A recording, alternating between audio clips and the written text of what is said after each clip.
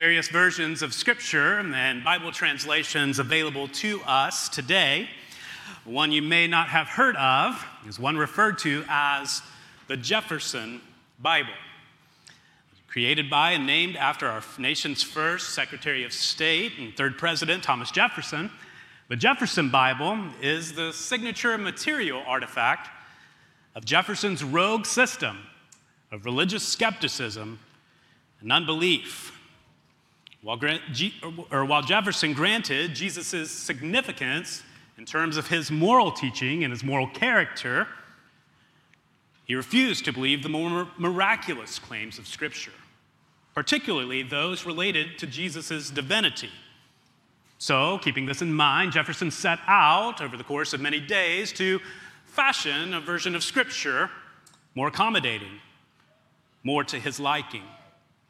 Taking a penknife in one hand and his Bible in the other, Jefferson set about physically cutting away what he determined to be the more fickle parts of the gospel narratives, the miraculous accounts of Jesus' doing in all of history. Jefferson's account, perhaps most strikingly, removes some of the integral parts of our faith, some of the bedrock of our confession. Most strikingly, Jefferson's account in his Bible, the Jefferson Bible, includes no mention of Jesus' resurrection. So while the resurrection would be central to our confession and historical orthodoxy and the Christian faith throughout time and across space, Jefferson didn't give it so much as a nod. His account of the faith instead included the rather anticlimactic observation that the disciples rolled a great stone in front of the sepulcher, and then they departed. The end. Upon first hearing of Jefferson's rather extreme attempt to make Scripture make do, you and I may be tempted to look down our noses at him. It's easy to make a claim for Scripture that it can stand for itself, that the Bible can stand alone, that we need do nothing to it to make it work. And yet, it's my contention today that, I wonder, if we might not be more like Jefferson than we're readily willing to admit. Functionally, in our approach to Scripture, while we might not be so bold as to take a penknife to our Bibles, theoretically, our posture towards Scripture may look a lot like his. Scripture includes difficult sayings, hard things to swallow. Indeed, it includes a lot that's more palatable to our earthly sensibilities. But the question is, what do we do with the parts of Scripture that we tend to disagree with?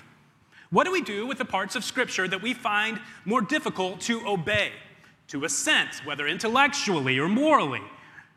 What do we do with the difficult parts of the Bible? Functionally, the question for us today in this moment is, will we grant the authority, the sufficiency of Scripture for our day-to-day lives? When we open the Scriptures, we're faced time and again with hard sayings, aren't we? I can accept the blessing of having received a gift. But when I take my Bible, I open it up and I learn there that it is actually more blessed to give than it is to receive. And so I become sort of weird regifter, trying to figure out how to navigate Scripture's call to receive blessing through giving. I can love my neighbors. In fact, I delight in doing so. We've met many of them over by Tufts University. Love being amongst our neighbors. And yet, I open my Bible there in the command to love my enemies and pray for those who persecute me. I find more difficult. It rubs against the grain of what seems or feels right. I've spent my entire life, and you've probably spent your entire life, in academics and sports, the workplace, life in general, a foot race with a kid trying to be first. We're taught to be the best. First place is what we must have, and yet we open the Scripture, and what we learn there is that it's actually the first who will be last, and the last who will be made first. Our passage today is one that's accompanied by similar difficulty. It includes hard sayings, and yet we'll find that our embrace of the core concept of what Jesus is teaching lies at the heart of what it means to be a disciple, a follower of Christ. And we'll see through our passage today that as we prioritize the call to love and follow God above all, we'll find true and everlasting life. As we prioritize the call to follow and love God above all, we'll find true and everlasting life. So if you have a Bible today, turn with me to Matthew chapter 10. Matthew chapter 10. If you don't have a Bible with you, there should be one underneath a seat in front of you. Welcome to use that today. And if you don't own a Bible, we as a church would love to give you one. There's a stack of Bibles on a table in the back. You can be sure to stop by on your way out. If you're brand new to reading the Bible today, as you turn to the book of Matthew, it's the first book of what we call the New Testament. And as you turn there, the larger numbers you'll find there are chapter numbers, and the smaller numbers are verses. We'll be in Matthew chapter 10, verses 34 through 42. Matthew 10, 34 through 42. Read along silently as I read our passage aloud. Verse 34, do not think that I have come, Jesus speaking, to bring peace to the earth. I have not come to bring peace, but a sword. For I have come to set a man against his father, and a daughter against her mother, and a daughter-in-law against her mother-in-law. And a person's enemies will be those of his own household. Whoever loves father or mother more than me is not worthy of me, and whoever loves son or daughter more than me is not worthy of me. And whoever does not take his cross and follow me is not worthy of me. Whoever finds his life will lose it, and whoever loses his life for my sake will find it. Verse 40, whoever receives you receives me, and whoever receives me receives him who sent me. The one who receives a prophet because he is a prophet will receive a prophet's reward. And the one who receives a righteous person because he is a righteous person will receive a righteous person's reward.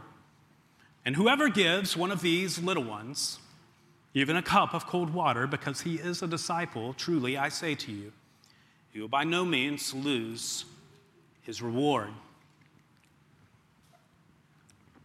Through our passage today, we'll see a sort of framework for what life looks like as followers, as disciples of Jesus. And we'll see that under three different headings. First, we'll see the fight against sin. The fight against sin. Second, we'll see the fight for our affections. For our affections. And third, we'll see a just reward for Christ's welcome. A just reward for Christ's welcome. It isn't difficult at this part, here at the end of Matthew chapter 10, to sort of paint the juxtaposition we see between Jesus' earthly ministry to this point and what he is now teaching, saying to his disciples. Jesus' interactions with those around him up to this point in the narrative have largely been characterized by his compassion and by his mercy. He has healed and he has set free. He has come in close to those who feel down and out, to those most often overlooked and those downcast. Later, Jesus will see, he will make the claim that he has come to serve and not to be served. And what we see of Jesus in the Matthew narrative up to this point accords with that truth. And yet we find the overarching narrative of Matthew, of the gospel account here, quite striking. Because all told, Jesus' earthly ministry is the incoming and the outbreaking of God's kingdom here on earth. Remember his announcement in Matthew 4:17. From that time, Jesus began to preach, saying, "Repent, for the kingdom of heaven is at hand." Jesus then is ushering in an entirely new perspective and interpretation of reality. The kingdom that Jesus is preaching and bringing about is altogether different than what the populace, the culture here, is used to. And for his followers, those closest to him, the life that he is now calling them to is one of costly sacrifice, one of self-denial amid the looming threat of persecution. You'll remember, he said to expect suffering, he told them. Expect some amount of rejection. Be ready for persecution. Be prepared to move from one town to the next because you will not be welcomed and received everywhere. In the core of the struggle, the reason they and we face difficulty in this life, the reason there is any tension at all, is unquestionably because of the presence of sin in our world. The person and work of Jesus Christ flies in the face of those content to live with themselves at the center of the universe. And this is the essence of sin. Loving things, loving people more than we love God, putting ourselves at the center of our universe. The inbreaking then of God's kingdom and the freedom to be found in the gospel for all who receive it presents a radical reorientation of priorities and a displacement of self and all other lesser gods from the throne of one's heart. I've heard this likened before to a solar system, perhaps a timely illustration in light of photos coming from James Webb's telescope this week. Imagine a solar system with your life, or my life, at the center of it.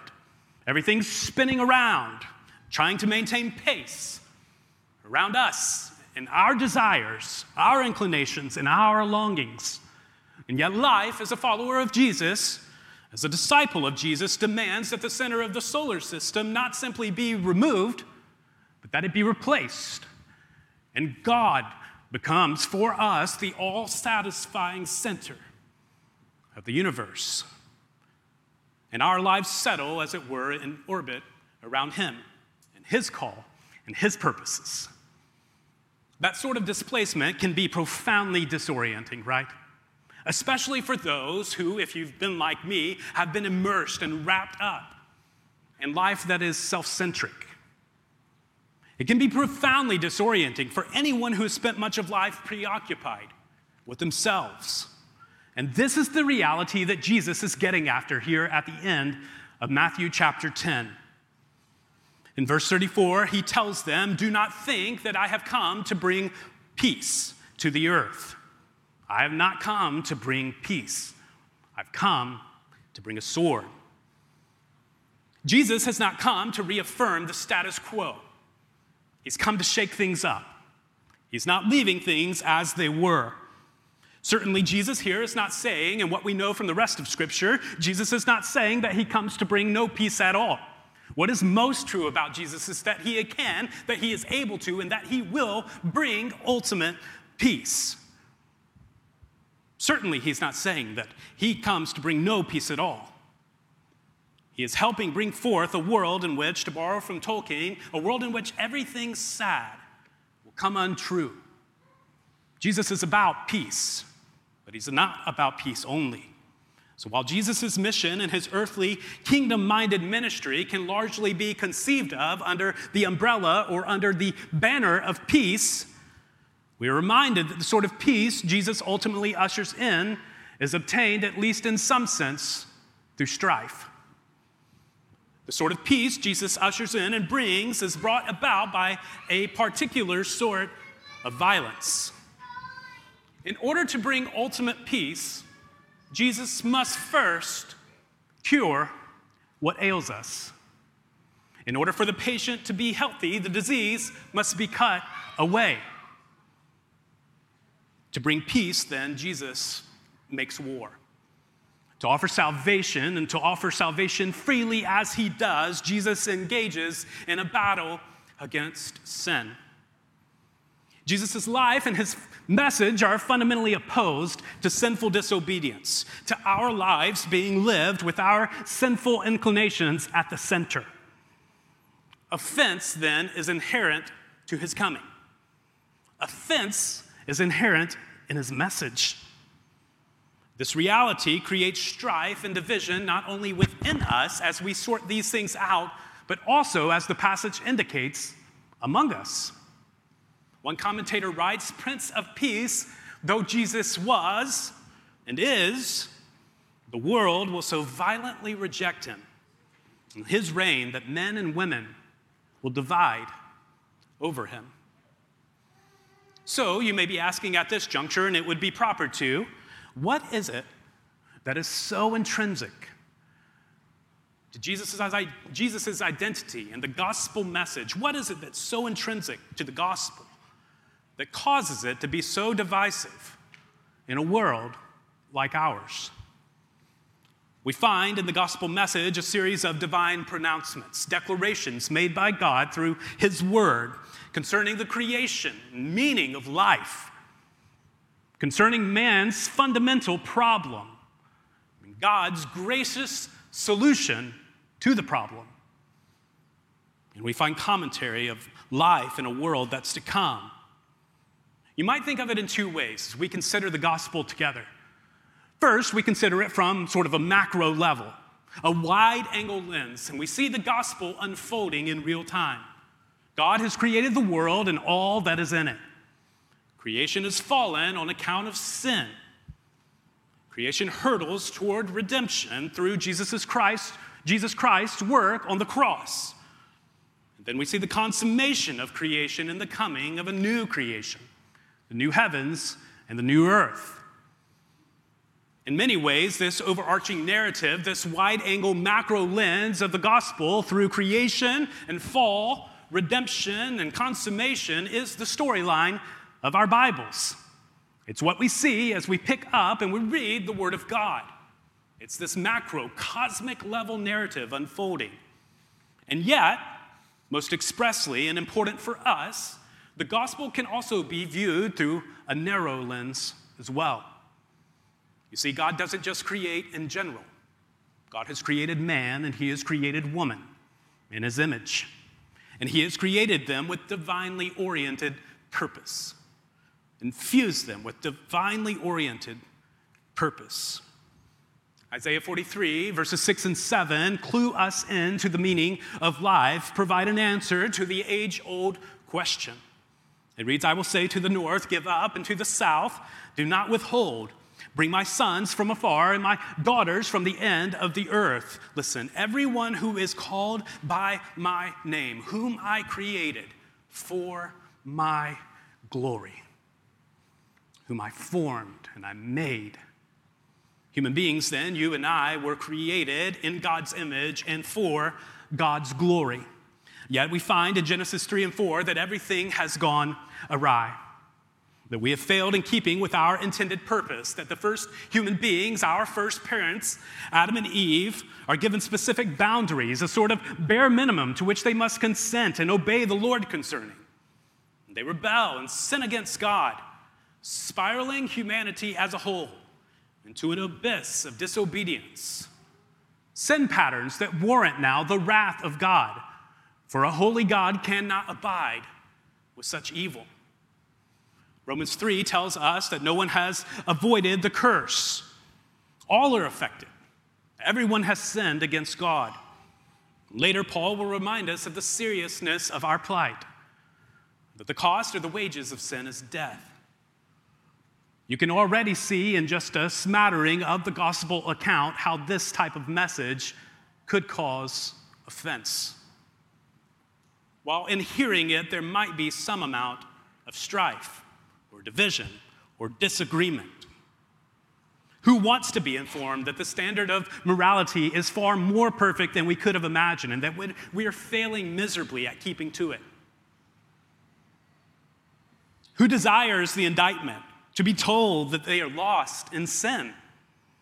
Who longs to stand in the way of God's wrath? I'd venture to say that very few people in and of themselves are inviting this type of reflection about their lives and the state of their souls. And yet, we're confronted with the reality that accords with what Scripture says is true, that all is not as it should be, that sin has marred our world, and we are unable, on account of it, to fulfill our God-ordained purpose. We need to be reconciled to Him. And as scandalous, as divisive as the reality of our sin sickness is, God's gracious solution to it is more scandalous still.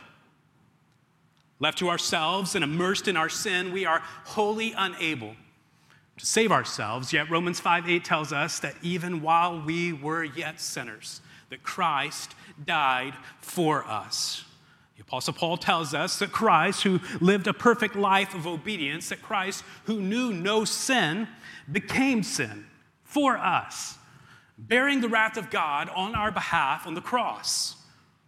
In exchange for our sin, Christ has given to us his perfect life and righteousness before God, such that his righteousness and his perfect life are now credited to us, completely unearned, unmerited, a free gift. Our futile efforts to become righteous, our efforts to save ourselves, have been gloriously overshadowed by Christ's perfect righteousness and his substitutionary sacrificial death. After his death, Christ was buried. 3 days later, he rose from the grave. And after some time had passed, Christ ascended to heaven, where he sits at the right hand of the Father, from whence he will come again to judge the living and the dead, and he will reign in glory. A blessed consummation to the gospel narrative, setting all things aright. Thus, it's through Christ's life and his death and his resurrection that we can now be reconciled to God. We have an opportunity to fulfill our God-ordained purpose for living. And it's through faith in this message, faith in Jesus' work on our behalf and turning from our sin, that we now receive God's free gift of salvation. So why rehearse that message? Why rehearse the gospel in a place like this, among those who, for the large part, have probably already heard it? For believers in the room, the best reason for rehearsing the gospel message in a setting like this is because I don't believe that there's ever a time that you don't need to rehearse it. That in this moment, hearing the gospel again is the very best thing for us, because the gospel for us in this moment means as much to us now as it did in the moment that we believed. That there's never a time we don't need to be reminded of it. And then there's the commonality in the setting like this with this many people, that there are some among us who have not heard this message, this gospel message. And the overarching reason for sharing it in a setting like this is to make known what are the plain truths of our faith. What are the simple realities? What are the simple truths and beliefs we believe about Jesus Christ? And pertaining to our passage today, this is the message, the gospel is the message that sits at the heart of the division that Jesus is speaking about. This is the kind of sword that he brings. Though they can agree about much else and have a lot in common, a believing person and an unbelieving person disagree at this juncture concerning these issues related to Scripture's assessment of our sinful state and God's sovereign, gracious solution to it. Downstream from the gospel in the Christian life, there are any number of tangential issues, maybe ethical, moral conclusions drawn from the Christian faith and Christian principles that can be applied, that chafe against more popular sentiments. And there's this palpable sense that as believers engage the world around them, as they love and serve and dialogue with those who disagree, who do not share the same beliefs, that believers might not ever feel truly at home among them on account of Jesus' radical message. And this is to be expected, he says. And not expected in some broad or general sense that, hey, maybe there may be some disagreement out there, but that division may extend into our personal lives, down into otherwise congenial settings, even as we find amid relationships at our own dinner tables. Verses 35 through 37, "For I have come to set a man against his father, and a daughter against her mother, and a daughter-in-law against her mother-in-law. And a person's enemies will be those of his own household." It's a hard saying. While we ought not read this supposing this is Christ's sole purpose in coming, that he has only come to set family members against one another, we get a better grasp of what Christ is intending in the teaching by considering such division as an implication or an entailment of the gospel. The gospel yields this sort of division in some settings. The teaching here from Jesus is not that family is unimportant. From the whole of Scripture, we gather that it is increasingly important to us, especially as believers. It's not the teaching here. Rather, Jesus is putting his finger on an issue is near to our hearts and exposes our hearts in such a way. And what Jesus is teaching here fundamentally is that belief in the gospel is emphatically consequential. The belief in the gospel is utterly consequential. That it yields and it reaps as we apply it and express it. Perhaps the specific situation Jesus describes here is a bit of your story. Jesus indicates quite plainly that belief in him and his message can cause division, can cause strife, even among families. Perhaps your own belief has put you at arm's length from friends and loved ones who are closest to you. And in this moment, with this passage before us, we would be foolish not to acknowledge that reality. But friend, allow me in the moment to remind you that the Holy Spirit has given you as a believer as comfort for that specific type of confusion, for that specific type of hurt, for that specific type of struggle. And not only that, but the body of Christ for you, now believer, arm's length away from your unbelieving family member, the body of Christ for you plays a pivotal role in providing for you a place to lay your head. Even as you continue to pray for those family relationships to be restored, for the salvation of your loved ones, even as you weep over what's been lost and plead with God that he would restore it, that the body of Christ has been given you, your brothers and sisters have been given to you, your family in Christ has been given to you to bolster you up as you pray for and share with your loved ones. For others, following Christ threatens to put you at odds with perhaps people in your workplace or on campus or neighbors. Certainly, this has been the case throughout history and in other parts of the world, but we find amid the difficulty of those situations that a promise is held out for us. And in giving this promise, Jesus also gives us an opportunity, a chance to take stock of our priorities in life. To ask the question, as Augustine would say, whether or not our loves in this life are rightly ordered. Are our loves in this life rightly ordered? Verse 37, whoever loves father or mother more than me is not worthy of me. And whoever loves son or daughter more than me is not worthy of me. And whoever does not take his cross and follow me is not worthy of me. Again, from the broader scope of Scripture, we understand that the call here is not to forsake love for one's family. Scripture testifies to and places great significance on family units and our respective roles within them.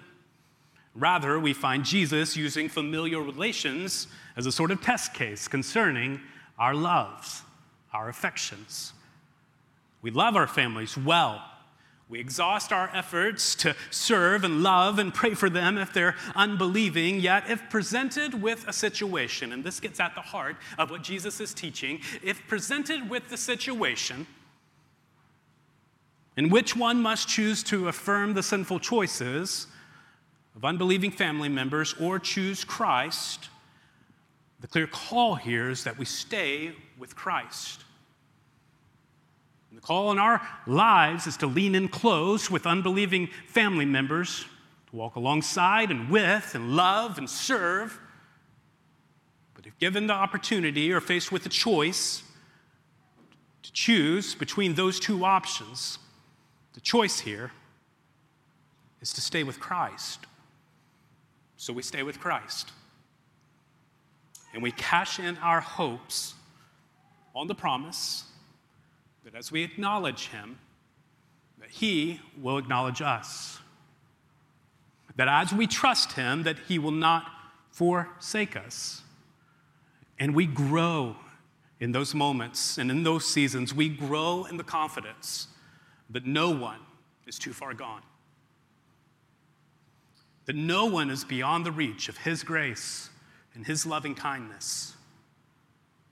So we see in the passage here that Jesus is greatly concerned about what or who sits at the pinnacle, the apex, the high point of our affections. Who or what is at the center of the solar system. Having first used the family as sort of a test case, he then asserts that anyone who does not take up their cross and follow him is not worthy of him either. And the cross, we're reminded in this particular context, is not a welcome sight.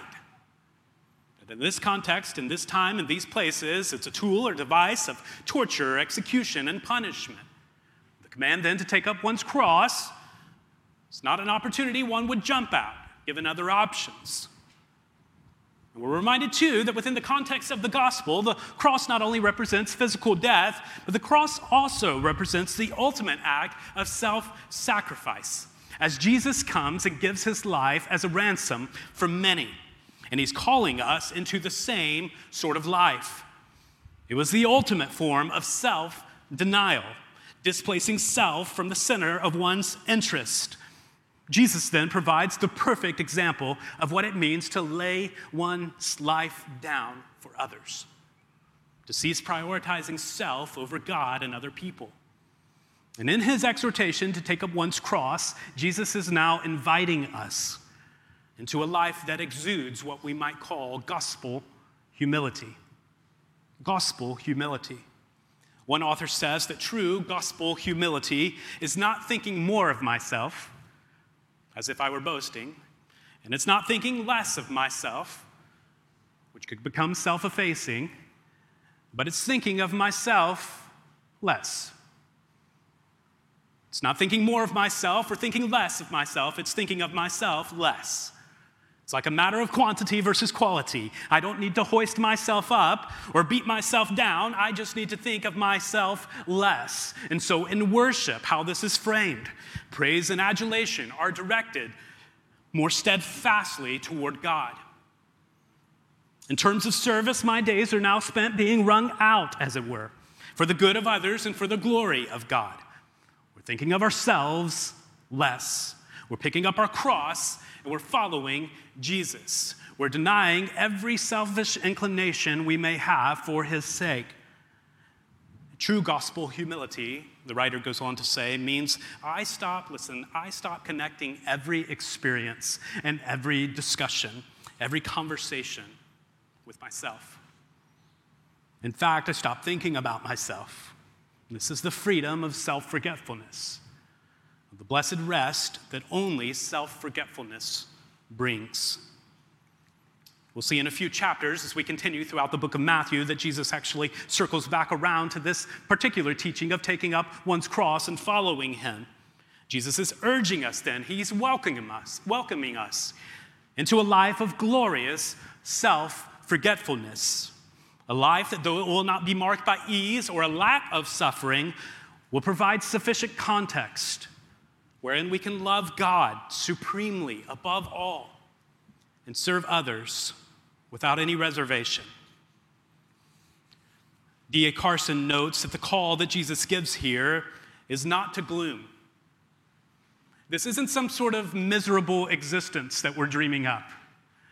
That I need to continually deny myself and put down my own interests and continually push myself aside such that when I leave church every Sunday, I walk into Somerville in Cambridge, the most miserable person on the face of the earth. The world needs your joy. The world needs your joy. And true joy, everlasting joy, comes through self-forgetfulness. The call here is not to gloom. It's to discipleship. It's to following Jesus, who grants reward and satisfaction and true life, true joy, on the other side. It's within this context and in light of this reality and moving out under this banner of Jesus' everlasting life and true joy, the true joy that he offers, that Jesus now at the end of the passage offers both a warning and a promise. A warning and a promise. Verse 39, Jesus says, whoever finds his life will lose it. It's a warning. Whoever finds his life will lose it. And the promise is that whoever loses his life for my sake, he'll find it. Jesus is saying that those who in this life find everything they have been looking for, everything they thought would satisfy, have spent their lives obtaining every earthly pleasure and every earthly good, will, in the age to come, have nothing to show for it. Yet those who deny themselves, who exhaust themselves in service and love toward others, those who lose their life, find true joy and everlasting life in Him.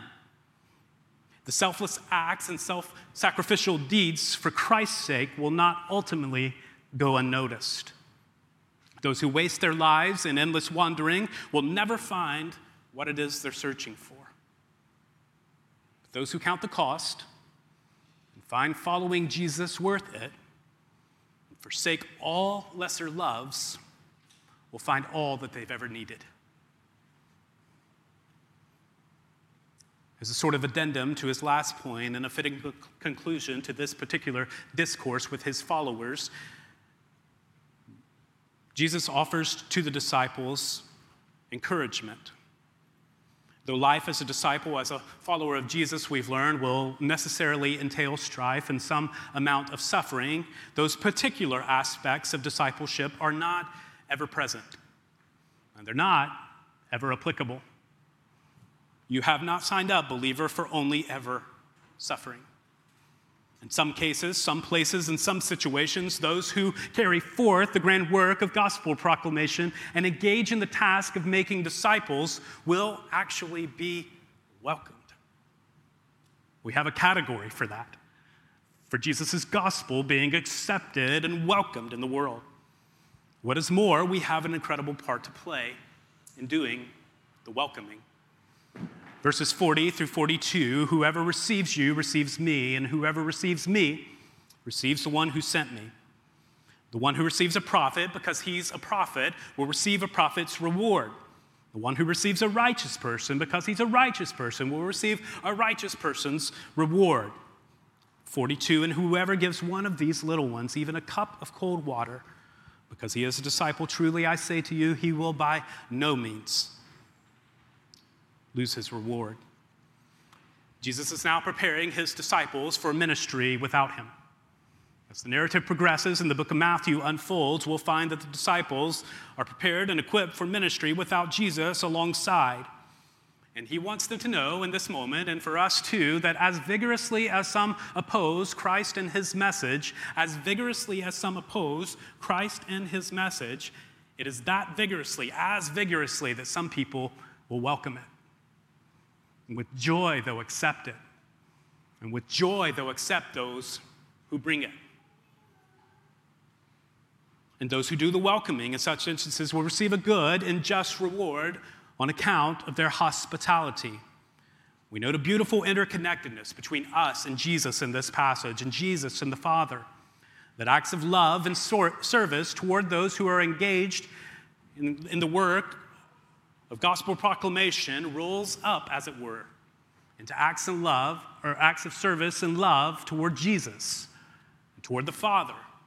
And so any demonstration of hospitality or welcoming, any demonstration of love and service toward those who are doing gospel work is actually a demonstration of love and welcoming and hospitality toward Jesus and toward the Father. What a beautiful concept. And Jesus here is sure at the end of things to let them know that no social status impinges upon this reality. And so we see these categories of a prophet and a righteous person and the little ones. And Jesus is saying whether he honors the prophet or he honors a righteous person or the insignificant one who's done the very least thing on earth for the kingdom, whatever tier we find ourselves rewarding and welcoming and encouraging and being hospitable toward, that counts. That this sort of gospel hospitality, this sort of welcome of Christ and his message is not dependent upon someone's accolades. That from the prophet to the righteous person to the little one, whether it's a cup of water, or it's a place to stay, financial, monetary support, whatever it may be, that this is worthy of a proper, a just reward. Given this text and this moment with you, found it proper and appropriate to speak out of personal experience regarding this matter to you, Hope Fellowship Church. My wife and I have been here a mere 3 months now. It's hotter than y'all said it would be. No, I'm just kidding. But I'm in position to be able to speak to this sort of gospel welcome and gospel hospitality. And I'm in position to be able to exhort and hopefully encourage by just simply saying that you as a church do this extremely well. It's not difficult at all on Sunday morning to walk in this place and see the fulfillment of what's going on in this passage. You just have to open your eyes and then you're done, right? And that's the kind of ethos that the Lord has blessed this church with, and that's the kind of environment that the Lord has blessed this place with, and I know you experience too, but I want you to hear it from me. As one who, with his wife, spent the first month and a half, we were here at every bakery with gift cards in the Boston area. We're eating way too many things, and we experienced the wonder of Market Basket through gift cards. Right? This was our welcome into this. Okay, I'm overstating that probably, but it changed our lives, right? But we got to experience this firsthand, and I was reminded in dealing with this passage this week, man, they need to hear it. You need to hear it. That you're doing this extremely well, and the encouragement here and the, commendation, the exhortation from me to you is let's keep going. Let's keep going. In the same way that we would welcome those who labor for Christ's sake, we have this morning an opportunity to consider and welcome Christ's own instruction. So as we move into the close of our service and enter into a time of reflection over Jesus' difficult teaching here, there might be at least a few ways we could respond. And so in a moment, we'll take a moment of silence just with ourselves and consider Jesus' teaching here as a means of response. And in these moments, we might, one, consider in these moments what or who it is that is uppermost in our affections. What it is in my life that I'm loving more than I'm loving God, that I'm worshiping more than I'm worshiping God. Has something displaced God in my affections? Might be a question we asked this morning. Number two, we might consider unbelieving friends and family members. It's a reality that in a room this size, that some of you stand at arm's length from those who you disagree with over faith. That is not a weird thing here. Normal. And in these moments we have to reflect on Jesus' hard teaching. We might ask the Lord how we could lean in and serve and love well even as we remain steadfast in our convictions, and we might pray earnestly for their salvation. Third, you might consider in these moments Jesus Christ.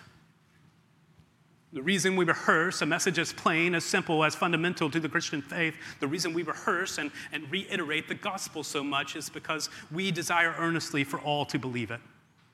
This morning you may come in with massive questions about things as broad as existence.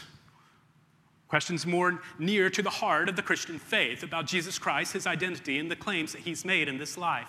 You may have questions about the local church and how this operates. You may have missed my welcome and have questions about why there are colors on the wall.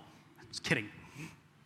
But in your question asking, and in your searching, your wondering, I want you to know that those lines of question and even lines of argumentation are welcome here. And in these moments, as we reflect on Jesus' teaching, you might pick up a Connect card and jot down a question for us. Or you might catch me at the back of the room or someone that you know here at Hope or a friend who brought you who's a believer and begin asking them questions as well. Here in the next few moments, you have an opportunity to consider Jesus Christ and the goodness, the graciousness of the gospel that he's held out for us. Let's spend some time reflecting together, and I'll pray for us.